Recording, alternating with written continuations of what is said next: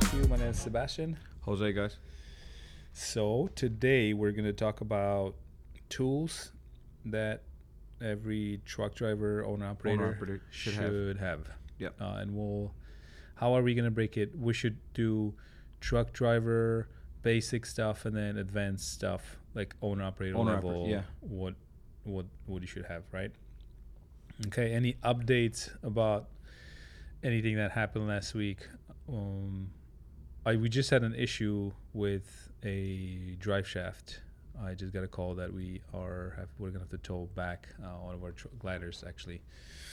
So he's being towed back to the shop over here, or to a shop. No, he's shop. far. He's far. We're gonna have to do. We're gonna have to repair it at a different shop, but we know them. Okay. We've done business with them. Good shop in Iowa.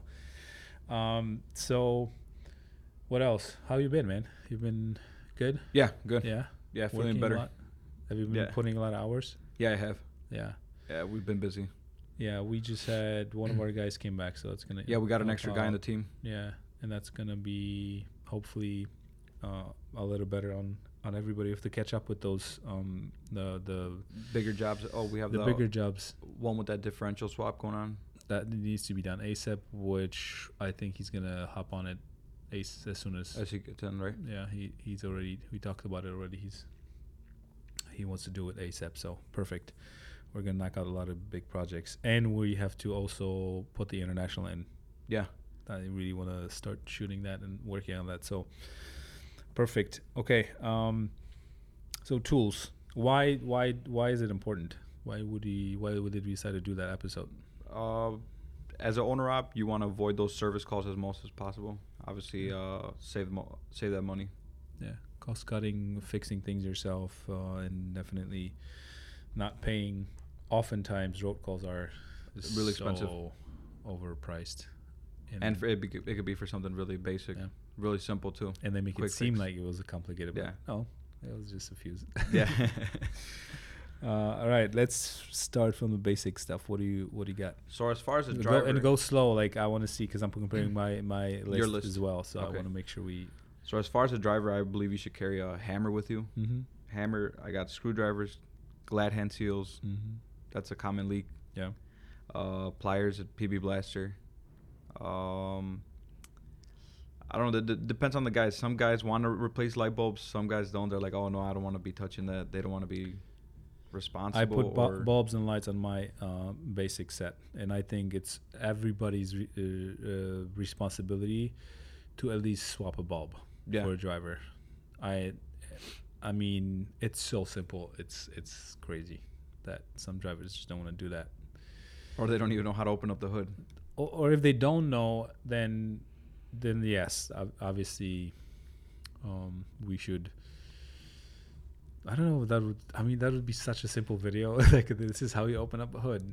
But the only thing that, what people are like when you have the mounts and how headlights are mounted and which parts of you have to take. Like in Freightliners, it's easier because everything is hanging there. But like Volvo, how many times I had guys swapping high beams versus low beams, and they're like, "Oh, it's still not working." Yeah. So there, but we should do that. We should. It's something basic, but how to swap a bulb, that would be definitely helpful. But bulbs, lights, good. Okay, what else? As far as the driver, that's all I got written down, because I don't know too many drivers that actually want to be doing more. Yeah. Or they'll be like, "Oh, I'm not a mechanic." True. So here's my list. Basic wrench set as a driver. I think you should still have some basic set that will, screwdrivers, wrenches, anything that comes in a little case that you can buy at Walmart for $30-$40. Yeah. I think you should have that just in case. You never know. Yeah. Hammer, and I say one for tires, one heavy hammer. Let's say your fifth wheel gets stuck or something happens. Yeah. You want something bigger. That's me looking at what I would want my drivers to kind of have on board, and would we supply. Some of them obviously have their own tools, but we supply some of the things that I want to be I want to have in the trucks. Crowbar, is one of them. I think you should have a crowbar as a driver. What's the reason? As far as a driver, like fifth wheel. Your scenarios, what have you used it for? For fifth wheel. oftentimes, especially winter. And I was gonna crack a joke, but I'm not gonna do that. But I think in general, crowbar is a small one is handy. Head flashlight, like a Yeah. flashlight on your Yeah. head. That's been very helpful to me. Tire pressure gauge, a must, not only around a truck but also a trailer. Spare fuses, spare oil and coolant. Yeah. That's, as a driver, you need to have that at least. And as we know, some of our drivers are too, they're overdoing it, right? They're watching their oil so much that they're like putting too much. We're getting it like, wait, this is way too high. Yeah, Like, it's way too high. Yeah. Just wait. WD-40 for sure, and then I did bulbs and lights.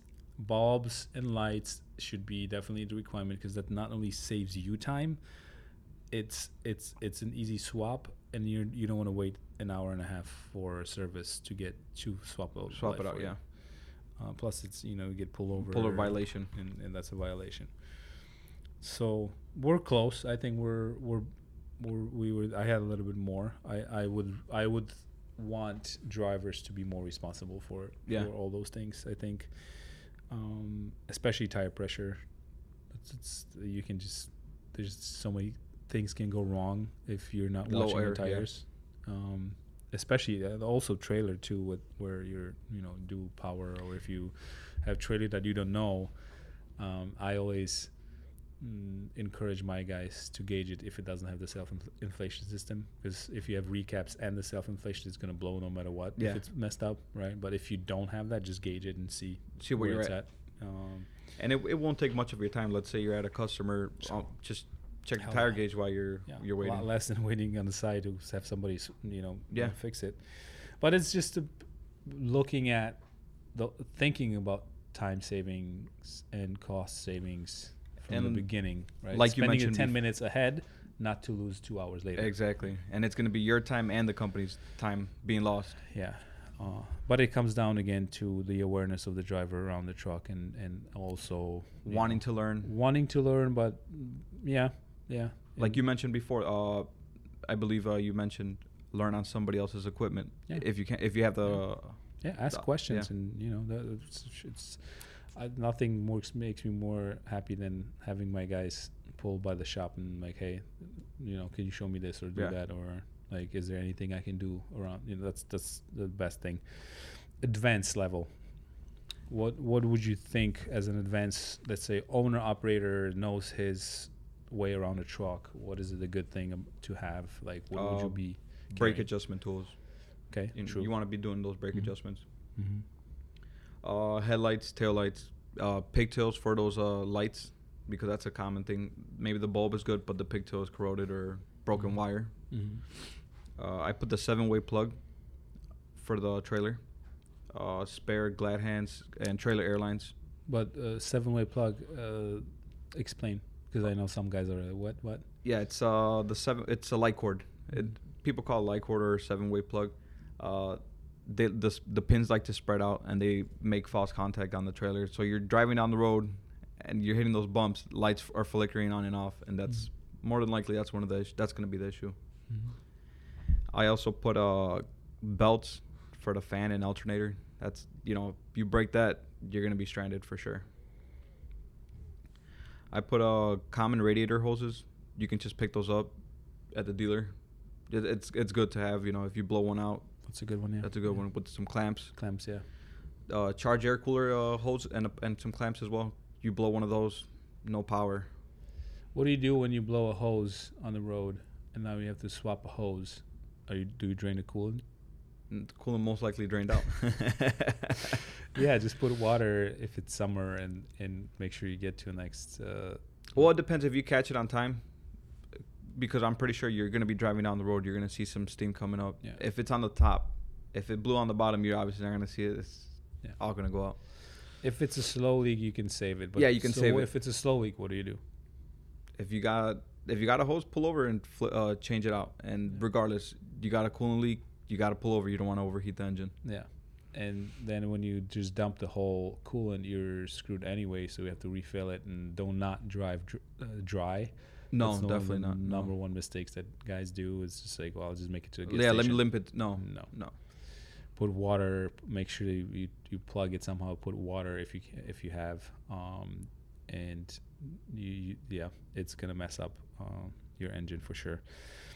That's definitely one that I've had experience with and helped me tremendously. Oftentimes, I used to carry, because coolant's expensive, so I would have like 2 or 3 gallons of water under the sleeper just for whatever use. And I'm not gonna lie to you, at least few times I had to use all of it to get to a shop or truck stop to fix the leaky hoses. And I'll tell you a story at the end. When I went to on I-80, I drove, and the went through a truck wash, and the guy's like, "I just wash your top of your hood." I'm like, "No, I'm not. I don't want to open it." And then I did. I don't know why I opened it. That was my first time, I think. And he was like, "No, I'm not gonna wash your engine. I just want to wash the top of your hood." And then all the water hit all the sensors, and so I pulled out, like everything just died. It was running so rough. I had so many calls. So I was like, "Oh God!" I was coming back. I was tired, and I just wanted to just get home. And so I had my tools, and I disconnected the oil pressure sensor, and something else was wrong with it that wouldn't let me drive. But then I did that, and I came back home. Probably the low coolant level, maybe. Yeah, possibly. Yeah, that was like that was the first thing I did. But then I was like, I kept looking, and the harness was messed up in one of the spots by it, and I was just like, okay, cool, I'll just unplug it. And I wasn't sure if it's gonna work, actually, to be honest with you. But the reading was wrong, and that's why it threw off the computer. So when I unplugged it, it didn't read anything. So there was value 0, so it was fine. Probably the corrosion. Yeah. I have also fuel filters as an owner op, fuel filters and a filter wrench. Yeah, that's a good one. I have. If you're on the more advanced and you're comfortable replacing a brake chamber, why not? I was thinking about putting that, but then I didn't. Ultimately, I didn't put the brake chamber. What else do you have?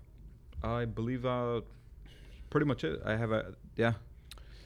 Okay, mine. Like a bigger tool set for sure.